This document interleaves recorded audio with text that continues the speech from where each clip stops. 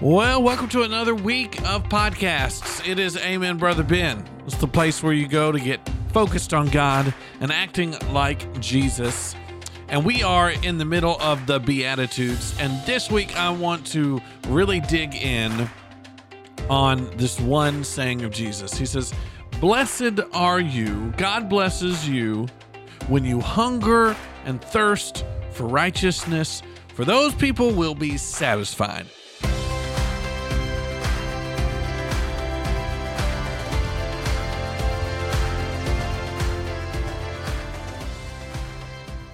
Hey, don't forget to share this podcast with someone you know, someone you love, someone that can spare 5 to 10 minutes of their day to get encouraged with a little bit of Jesus in their life. AmenBen.com is where you can go to find all the different ways, all the different places you can find the podcast. You can also shoot me an email, pastorben@lovesiler.com. So, we talked about this on Sunday. If you didn't know, if this is your first time listening, our goal in this podcast, a lot of times, not every time, but is to further, extrapolate, further unpack a message. So a lot of times, it's really good for you to go back and listen to the sermon. So if you're not following us on social media or on YouTube, if you search Freedom Family Church on YouTube, and I think I put the links in the description, but also Facebook.com/FFC Siler City. You can find the live stream of Sunday's worship, and depending on when in the week you're listening, we should have the edited sermon up for you. But we talked about this particular beatitude, and we focused a lot on what it means for justice. Like, what does Jesus mean by justice? What does he mean by righteousness? And we dug in deep on that on Sunday.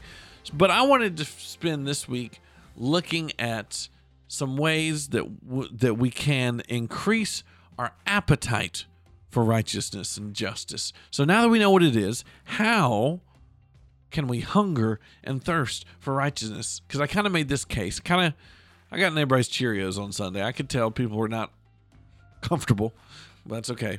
It's part of the gig. But it was really going, wait a minute. It's not just that we know what justice and righteousness is, but we're blessed when we hunger for that. And most of us don't really hunger for it. Like, well, we can do it if we must. I made the analogy, it's like me eating vegetables. Like, I'm going to eat it, I guess, if it's there, but I don't ever hunger for it. So how do we increase our appetite for hunger? Increase our appetite or our desire for the righteousness in our personal lives and the justice of God on a universal scale? What do we do to increase those? And so that's what I want to talk about all this week, different ways that we can do that. And so today, the first way I want to talk about is to always be reminded, and this is going to sound a little corny. This is going to sound, for those of you that are too cool and mature in your Christian faith, this is going to sound like a Sunday school answer, but I really think this is key.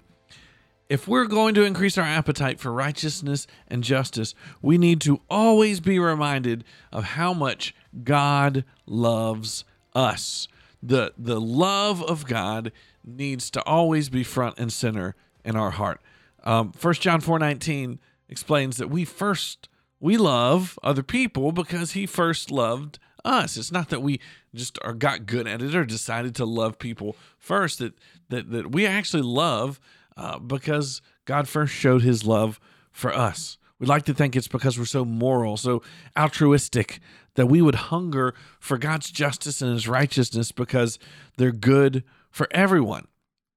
But really, our appetite for those things are stoked and increased by trying to wrap our heads around how much God loves us.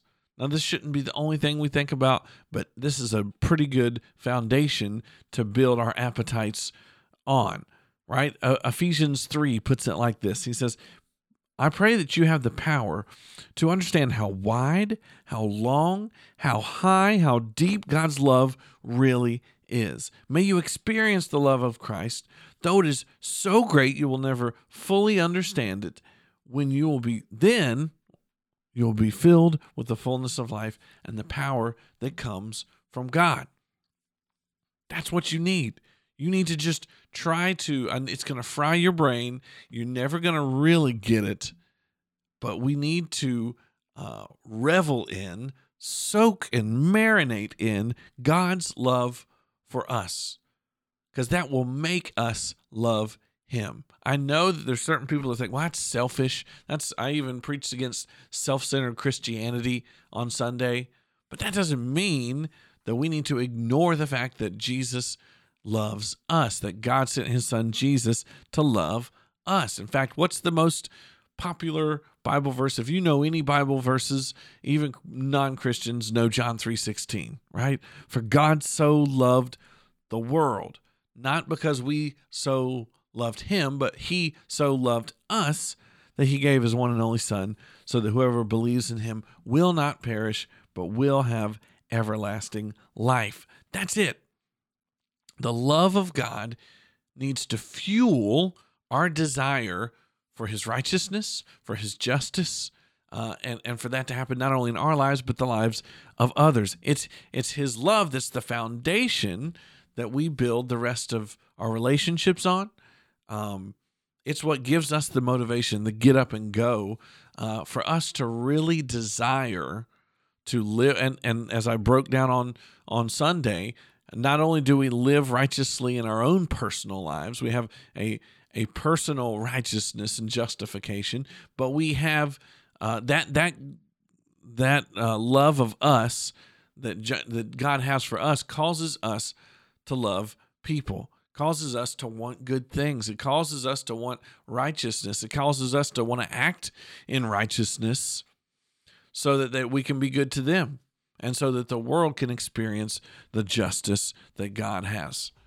So that's your first way that we can increase our appetite and our hunger and our thirst for the righteousness and the justice of God. We're going to talk about one each day. We got 5 total, if I'm doing math right. So we'll talk more about those others tomorrow. amenben.com. That's the website. Get up with me. I'd love to talk to you more about this. Hey, what increases your love of God and his desires for righteousness? Let me know. I'd love to hear back from you. Y'all have a great day. We'll see you more tomorrow.